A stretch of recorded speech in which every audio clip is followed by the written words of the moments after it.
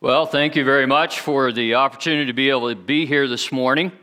I do count it a honor to be able to speak to you today, and I trust that our time together this morning will be a blessing. We don't have much time together, and I want to really get down to what we're talking about this morning, so I'm not going to say much about us and my family by way of introduction because we have had a few things said this morning. But I do want to say if you are still looking for a church, and we would encourage you to come down and visit us. We're about a mile down the road across from A&W, Catty Corner on 17th there. It's the building with the blue roof, and that's Emmanuel Baptist Church. I've been there for 2.5 years now, and I thank the Lord for the privilege of being able to preach. I love preaching the Word of God. The best thing anybody can do who's been called into ministry is to be able to preach the Word of God.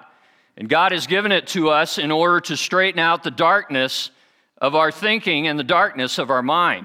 If we didn't have the Word of God, we wouldn't know what God or who God is. We wouldn't know what God says, and we wouldn't know how God has provided for us a way to be able to spend eternity with Him in heaven through His Son, Jesus Christ.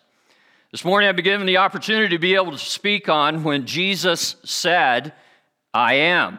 And John chapter 8 and verse 12 is where we find what Jesus says, so let's go there. And this morning we're going to be looking at several passages of Scripture, so if you got your Bible, loosen it up.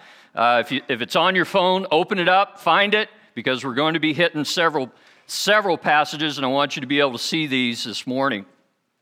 Okay, John chapter 8, verse 12, Jesus said, or John writes, Then Jesus spoke to them again, saying, I am the light of the world. He who follows me shall not walk in darkness, but have the light of life. Jesus said, I am the light of the world. And this morning we're going to look at that. Let's pray. Father, we pray now that you'll bless with understanding how Jesus is the light of the world. Father, I pray that you would keep our hearts and minds from being distracted easily by other things this morning. For Lord, the devil would not want us to know the truth about Jesus. The devil would not want us to know the truth about being delivered from the darkness of our sin. The devil would not want us to know of the light of the world, Jesus. And so I pray this morning that you would help us in keeping our minds and our hearts focused upon the Word of God and minister to our needs this morning. We pray in Jesus' name, amen. Have you ever woke up in a dark room and wondered where you were? I remember when I was a kid, about 13 years old, about a little bit older, I guess it was about 15, I was visiting my grandmother, and downstairs in the basement was where I was sleeping. Now, that's not a big deal, sleeping in the basement, because normally when the lights are on, you can see where you are, and you can find your way pretty easily. But I was laying there at night, and all of a sudden I woke up in the middle of the night after a very startling dream. Now, the fact of the matter is, at this point in my life, I wasn't really doing everything right for God. I was kind of doing some of my own things that I wanted to do. And when I woke up from this dream, I was scared to death. I could not see anything. It was absolutely black in that room. When I woke up from this dream, the dream I had was I was riding on a bus because that following day I was going to be going on a teen activity. We were going to go skiing. I was riding on the bus, and as I was riding on the bus, I was sitting towards the front of it, right where the doors are. And as we came through an intersection, I looked to my right, and here came this VW Beetle. It was blue in color. And it came flying through the intersection and ran into the side of the bus right where I was sitting. And that's when I woke up. And I was scared to death because I wondered, what happened? Have I died? Where am I? I can't see anything. There's no light. What's happened to me? Well, as I settled down in trying to figure out where I was, I began to see a little bit of a glimmer of a light to my left. And then I began to remember where I was. I was sleeping in my grandmother's basement. The set of stairs from upstairs came right by the bed where I was sleeping. I was up against that set of stairs, and they were blocking the light that was coming in from the doorway.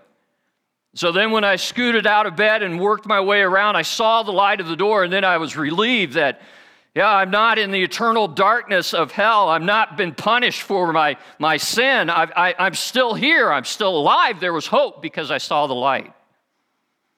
Well, this morning as we see this statement by Jesus, he shines as a light into the darkness of man's thinking.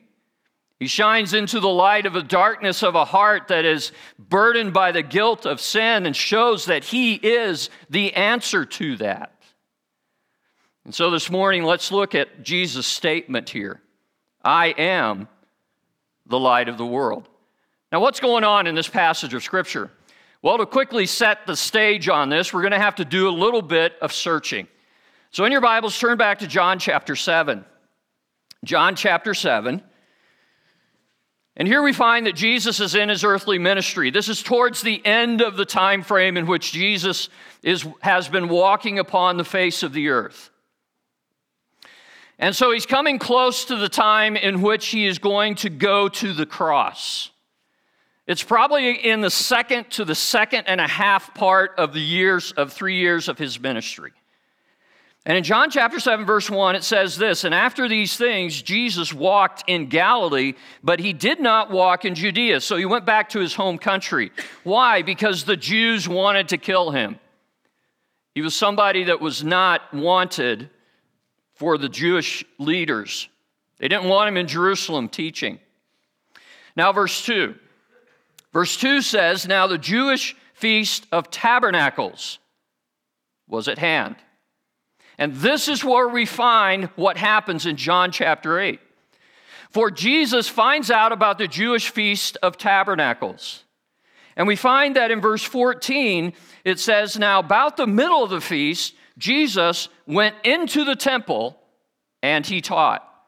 And this begins the narrative that runs into John chapter 8 and into John chapter 10, in which Jesus is in the temple during the time of the Feast of the Tabernacles. Now, what about the Feast of the Tabernacles? Well, there are several things that are true about the Feast of the Tabernacles that we need to understand this morning in order to understand what Jesus did and said here. First of all, there are the elements of this feast. This feast was once called the Feast of Ingathering. Why? Because God had commanded the children of Israel in Deuteronomy chapter 16 that once the harvest is done, then you are to gather it in, and after you gathered it in, then I want you to come to Jerusalem with an offering from that harvest. It was called the Feast of Tabernacles. It was a time of great rejoicing. God commanded the children of Israel, when you come to this feast, come with joy and thanksgiving and rejoicing over what I have provided for you.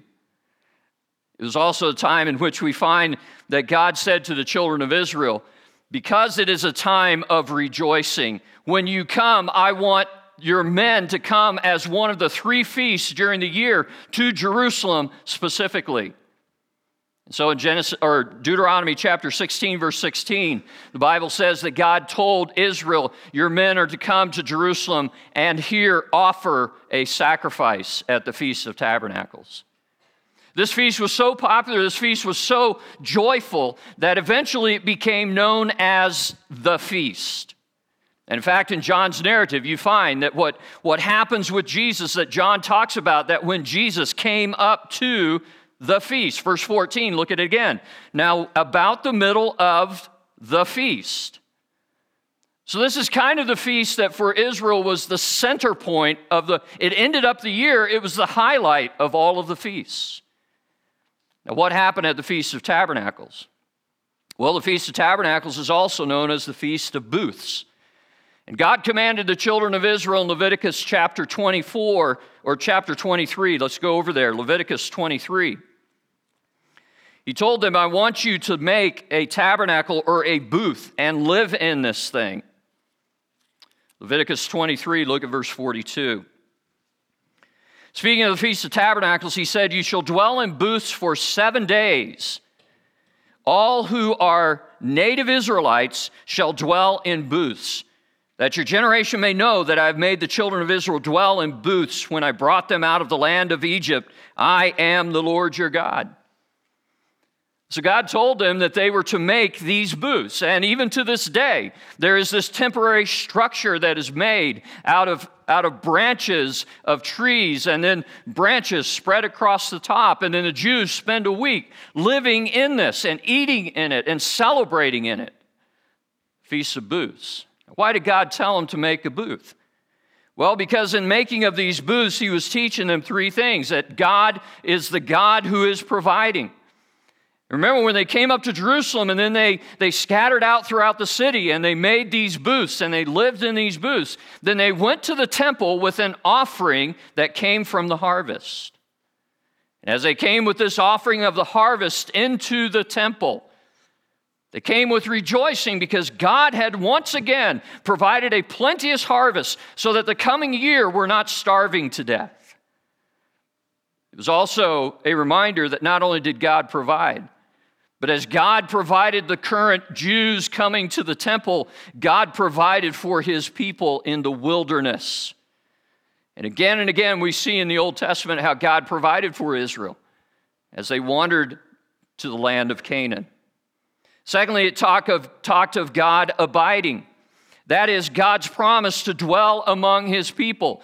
As they dwelt in their booths, how did God dwell among Israel as they were wandering in the wilderness? Well, did he not dwell within a tabernacle? And when it was time to move, they packed up the tabernacle, they packed up their tents, and then they followed the pillar of fire by day, a cloud by day, and the pillar of fire by night. Wherever it stopped, they set up the tabernacle, and there God dwelt, and the rest of the camp set up around it. So it gave the promise of God abiding. And this Feast of Tabernacles, as they came, the Israelites were rejoicing that God was abiding among his people, because at the temple was God's promise of his presence.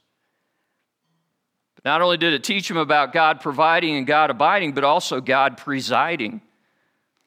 In other words, there's a hope from this Feast of Tabernacles that one day there would be Gentiles that would join in on this feast. Go to Zechariah chapter 14.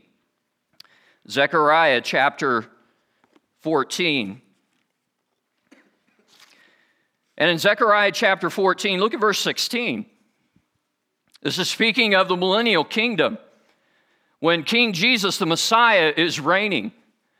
And what happens in the millennial kingdom? It says, "And it shall come to pass that everyone who is left of all the nations that came up against Jerusalem shall go up from year to year to worship the King," that's Jesus, "the Lord of hosts," that's Jesus, "to keep the Feast of Tabernacles." See, as the Jews gathered for the Feast of Tabernacles, and as they will soon do so here later in October, there is that anticipation that what God is going to do, he's going to be presiding over the affairs of mankind as king. So there's that anticipation that one day Messiah the King will reign. Not only were they told to dwell in booths, but there are two interesting things that happened with this Feast of Tabernacles. And these two things lead directly to what Jesus says in John chapter 8 and verse 12. The first thing was what was called the water libation. Now, what's that? Well, in the morning of the feast, every single day, there was a certain procession that took place. As the trumpet was sounded in the temple compound, the high priest grabbed a golden pitcher and headed for the water gate, which was on the south side of the temple. As he went through that water gate, he went down the spine of what is now known as Mount Moriah, through the old city of David, towards a pool called the Pool of Siloam. The Pool of Siloam was the water source for Jerusalem. It was a pool that was fed by a spring. And that priest, as he went down, was followed by a procession of pilgrims and priests blowing upon the ram's horn and praising God as they went down to this water source. And then as the priest took that pitcher and by that source of water dipped it into the water, he recited Isaiah chapter 12 and verse 3, which says that with joy you will draw from the well of salvation. And then as he picked that pitcher up, he turned and started going back up up Mount Moriah, back through the water gate, back into the Temple Mount, the trumpets sounding, the people rejoicing, because here there was the provision of life that was coming from living water, that was not stagnant water, that was water that was moving. It was water that provided life for Israel. It was within the confines of the city of Jerusalem, and God had provided for them what they needed. In some ways, that water represented the joy that God had provided the rain for the harvest that they had had that year, and the anticipation that in the coming year, God would provide that water again.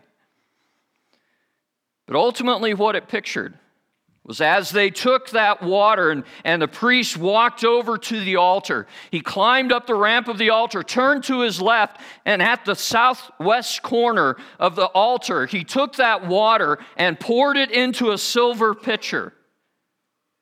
At the same time, there was another silver pitcher in which was poured wine. And then together the two of them were poured out upon the altar. And as it was poured out on the altar, the priest recited from Psalm 118 and verse 25, and the people reiterated it, which essentially says, "Save us, O God, give us salvation."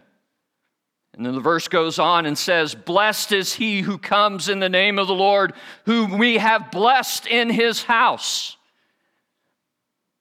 And then everything stopped. Became absolutely still. Everyone stood and then bowed their head in contemplation as they meditated upon the fact that this act of pouring out of water was symbolic of what God promised to Israel in Isaiah 44 and verse 3. Go there if you would, please. Isaiah 44 and verse 3. Isaiah 44 and verse 3 says, "For I will pour water on him who is thirsty, and floods on the dry ground. I will pour my spirit on your descendants, and my blessing on your offspring." Who's God talking to? The Jews. And what he is promising to the Jewish people here is that one day he would pour his spirit out upon him like one pours water upon a thirsty person. And here the Jews, as they see this water poured out upon the altar, are reminded of what God promised to Israel, that to the one who is thirsty, I will give living water which will satisfy his soul. And as the Jews stood quietly, contemplating what God had said, marveling in the symbolism of what was just done, reveling in the fact that God had promised to send the refreshment to the thirsty soul, go to John chapter 7. And in John chapter 7, look at verse 37. John chapter 7, verse 37, says this: "On the last day, the great day of the feast." All right, what about the last day? Well, on the last day, what happened was at the libation of water, the priest repeated 7 times what they said at the altar previously. Previously, they only said it once. And as they said it, they were marching around the altar once. But on this particular day, because it was the day of the great Hosanna, the day of great praise, they did this 7 times. And after they did this 7 times, the people once again descended into silence. With their heads bowed and in contemplation, notice what Jesus does. Verse 7, it says, or 37, it says that Jesus stood and cried out. Now imagine the scene, if you would, please. You have a crowd of people in the temple compound, which, would be much vaster and bigger than what we are in here. But the crowd of people standing there at the altar with their heads bowed in contemplation of what God has done. And all of a sudden, Jesus stands up and he cries out. Do you not think that when Jesus makes this statement, it startled everybody? Well, sure. He got their attention. And what does he cry out? He says, if anyone thirsts, let him come to me and drink. He who believes in me, as the scripture says, out of his heart will flow rivers of living water. He's tying himself immediately to what God had promised to Israel, that it's not in the water being poured out on the altar. It's not in the altar. It's not in the sacrifices being done on the altar. It is in the person of Jesus Christ that a thirsty soul finds the living water. John says that Jesus spoke this specifically of the Holy Spirit. See, the only way one can get the Holy Spirit is through salvation in Jesus Christ. And then Jesus gives his spirit of life to that one who does not have life. But that's part of what's going on here. What else is happening in this passage? Well, going with the Feast of Tabernacles is called the temple illumination. And in the temple illumination, every night a certain event happened. There was either 1 or 4 massive lamps in the court of women. This is the same court in which we find Jesus making this proclamation about him being the water of life. But every night these lamps were filled up. They held enough oil to be able to burn through the night. And when they were lit, there was such light given from these lamps that the sages said that it lit up everywhere in Jerusalem. Now think about it. If you're coming up to Jerusalem, Jerusalem being on a hill in the Judean landscape. There we go. In the Judean countryside at this time, they did not have streetlights. So it would have been pitch black, except for the feeble light coming out from the lamps in the houses. And here on the hill would have been a blazing sight of the temple lit up by these massive lamps. And what did they do? While these lamps were lit, you had men rejoicing and praising God. You had instruments playing and people singing. You had people surrounding on a balcony looking down at what was happening. And they spent the whole night praising God for being who He is. Now, why did they do this? Well, this spectacle was because the Jewish people believed that what God had done was to provide them to be a light to the Gentiles. In fact, in Acts chapter 13, verse 47, we find that Paul says that what he demonstrates or is doing now is because of the training and belief that he has that God had chosen the Jews to be a light to the Gentiles. You know what? It's a good thing God did. Because if He had not chosen the Jews to be a light to the Gentiles, we would not have Jesus Christ. Romans chapter 9, verse 5, Paul says that Jesus is of the fathers, that He is the culmination of all that God did through Israel so that Jesus could come. But Israel had a belief that they were being the light to the Gentiles. When the temple was lit up, who was being magnified? The God who dwelt there. Who was being proclaimed when the temple was lit up? That the God of Israel is the light to the dark Gentiles who know nothing about Him. Look to that light and you'll find out who He is. And guess what? This aspect of the Feast of the Tabernacles became known as the light of the world. And there were two things that were firmly believed by the Jews as they participated in this light of the world. The first was that this demonstrated the Shekinah glory of God. What's the Shekinah glory? The Shekinah glory is God's presence. In 2 Chronicles chapter 6, verses 40 through 7:4, we don't have time to read it, but you can park it in your mind. Solomon is dedicating the temple. And as he's dedicating the temple, he prays and asks God to come and dwell within the temple. So Solomon goes through a whole list of things that he says, okay, Lord, if our people do this, then please forgive them of them and accept them. Be the God who will be gracious to them. And then as he finishes his prayer, the Bible says that as Solomon finished his prayer, that fire came down from heaven, consumed the sacrifice that was upon the altar, and then the glory of God filled the temple so that nobody could go into the temple for a number of days. Now, why was there this Shekinah glory that appeared? Because it was the presence of God. And the Jews believed that they, in the lighting ceremony here, were demonstrating to the world, through the light of the world, that the presence of God is here. This is where God dwells, that God wants to dwell among man. God wants man to know him. He wants to dwell with them. And that had been the consistent case with God and Israel since their formation. But it demonstrated the Shekinah glory.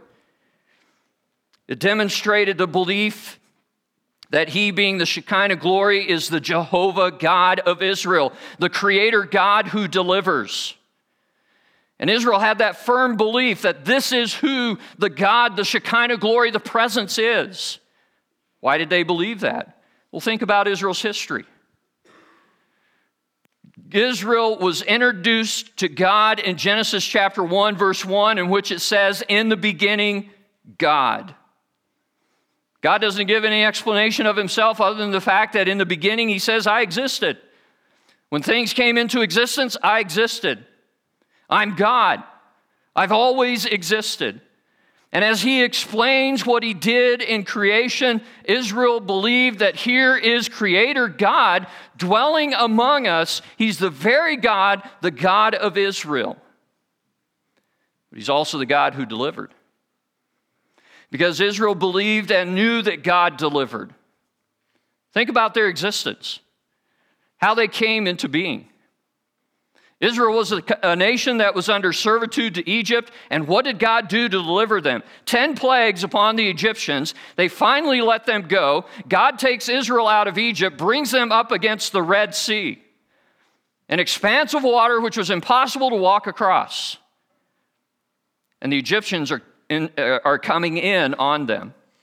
And what did God do? God parted the waters of the Red Sea, so the Bible says that on each side as they walked across, the waters were towering as a wall. The Egyptians followed the Israelites into it, and what did God do? He started popping the wheels off the chariots, he started making things muddy, and then he closed the waters upon the Egyptians, and the Israelites saw their bodies floating on the shore. God delivered. As they went through the wilderness, God split the rock and provided water. God provided manna consistently until the day they went into the land of Canaan. God provided quail for them to eat. Every single thing that the children of Israel needed, we find God was the one who was providing for them. In fact, their clothes didn't wear out for 40 years. Their shoes did not wear out. Israel believed the Shekinah glory is the God who created, who is deliverer. But they also believed that these lights represented a great light. And the great light is the one who is promised in Isaiah 42 and verse 6 as being a light to the Gentiles. In Isaiah chapter 9 and verse 2, he is described as a light that comes out of Galilee, of the Gentiles. That's astounding. Because Isaiah wrote those words some 600 years before Jesus came. He wrote those words some 400 to 500 years before Galilee, as a northern territory of Israel, was in the possession of a foreign nation. And he says, out of Galilee of the Gentiles will come a light that will be a light to those that sit in darkness. There was the hope that God would send this great light. And this great light would be the one that would deliver his people from their sin. This great light would be the one that would provide salvation for them by what he would personally do. And so when they came to the Feast of the Tabernacle and the great illumination of the temple, there was this hope for the great light. Now, all that in the context we find that in John chapter 7, after Jesus stood up and proclaimed, I am he that gives living water. If you thirst, come to me, and I will satisfy you. And in John chapter 8 and in verse 2, we find this written. Now early in the morning, He came again to the temple. When? After the great day of the feast, the seventh day of the feast. So this is the eighth day. What's unique about the eighth day of the feast? It was a Sabbath. It was a day of rest. There was no work going on. Why? Because God said on this particular day, you are to rest and you are to reflect on what you have just rejoiced over the last 7 days. Now, what had Israel just been told by Jesus the previous day? That the fulfillment of Isaiah 43 is He Himself. That He is the water of life. That He is the one who will satisfy the thirsting soul. The next day, Jesus appears in the temple, and in verse 12, He says this of John chapter 8. Jesus spoke to them again, saying, I am the light of the world. He who follows me shall not walk in darkness, but have the light of life. You realize what Jesus said? What were the Jews celebrating by the light of the world? That they are the messengers through whom God is going to send a salvation that will rescue the Gentiles. But not only that, that they were the ones who knew of the Shekinah presence, who were in the Shekinah presence, who had God dwelling with them, the great I am. In Exodus chapter 3, Moses asked God, whom do I say will send me? And God said to him, tell him I am. And here Israel is recognizing the great I am is the one who dwells among us, this incomparable God. And Jesus stands up and He says, I am the Shekinah glory. You might say, well, that's a pretty bold claim. Well, you know, John makes the same claim for Him. He says in John chapter 1 and verse 14 that the Word became flesh and dwelt among us, and we beheld what? We beheld the glory of God in Jesus. Jesus is the light of the world. Why? Because He not only claims that He is the I am, He is the I am. You know what our text this morning tells us that? Look at John chapter 8 and verse 12 again. Verse 12, Jesus said, I am the light. But in reality, the text here says, I am the light. And this is a construction that Jesus uses several times when He identifies Himself as being the eternal, creator, great God, Jehovah of Israel. In fact, drop down in chapter 8 down to verse 58. And in verse 58, Jesus said to them, the Jews, most assuredly I say to you, before Abraham was, and what's the next two words? I am. But in the text, it is, before Abraham was, I am. See, Jesus claims God. That He is God. He is the God of Israel. He is the I am. He is the creator. He is the deliverer of His people. You read through John chapter 1 and the verses down through 14, you cannot miss the fact that the Bible says of Jesus Christ that He is God who created by His Word. For in the beginning was the Word, and the Word was with God, and the Word was God, and the Word dwelt with God. Jesus, was in the beginning with God. All things were made by Him. And without Him was not anything, not one thing was made without Jesus, John says. In other words, you flip that around, there's nothing that exists today that did not come into being except for the fact that Jesus created it. See, Jesus is not just saying I'm a great man. Jesus is not just saying I'm a good person. Jesus is not just saying I'm a fantastic prophet that God has sent to earth.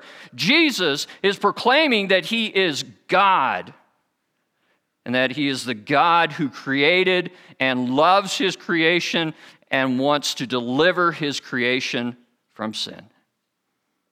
Go over to John chapter 12 and we wrap up with this. John chapter 12. And we find that Jesus, in proclaiming that he's the light of the world, proclaims that he is a merciful God. Why? Because in John chapter 8, before he makes this proclamation, there's a woman caught in adultery, and she is condemned. She's cowering because she knows she's guilty. And what does God do?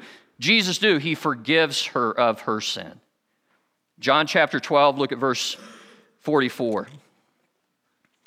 Then Jesus cried and said, "He who believes in me believes not in him who sent me, and he who sees me sees him who sent me.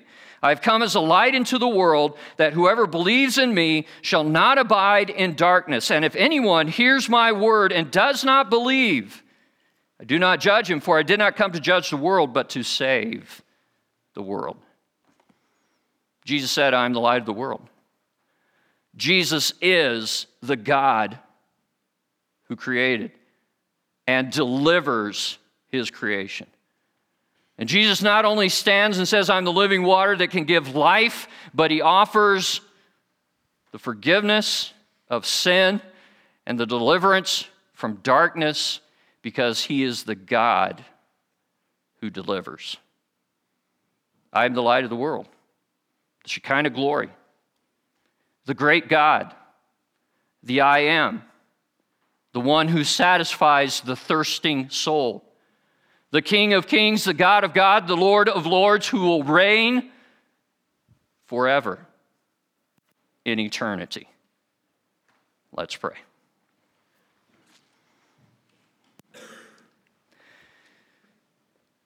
Father, I pray that as we've taken a quick look and a glimpse at what your word teaches us, that it would become the basis for our meditation today.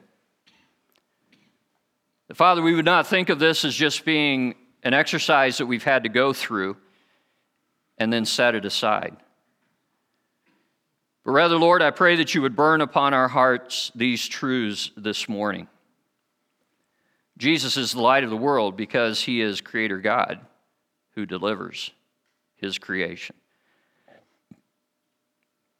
And Father, I pray that for the heart that may still be in darkness, for it is possible, the light of the glorious gospel of Christ would shine upon them, and they would be delivered from the darkness of sin, be transferred from the kingdom of darkness into the kingdom of the light of Jesus Christ, become a son of light. Father, I pray that the meditation of our heart would be upon Jesus, who is the Almighty God, who became man in order to deliver sinful man from his sin. That he, as the Almighty God, in delivering us from sin, delivers us from the habits of sin, changes, transforms our lives. That, Father, in response of what we realize about Jesus, their hearts would cry forth, as Paul says in Romans 12 and verse 2, that here we are, use me, that I may serve you with all of my heart. That Jesus truly would be the King and Lord of our life. So, Father, thank you for what you've shown us this morning. And we bless Jesus, who came in the name of the Lord at the house of God to show that he is the light of the world. In Jesus' name, amen. Thank you for your time this morning. You're dismissed.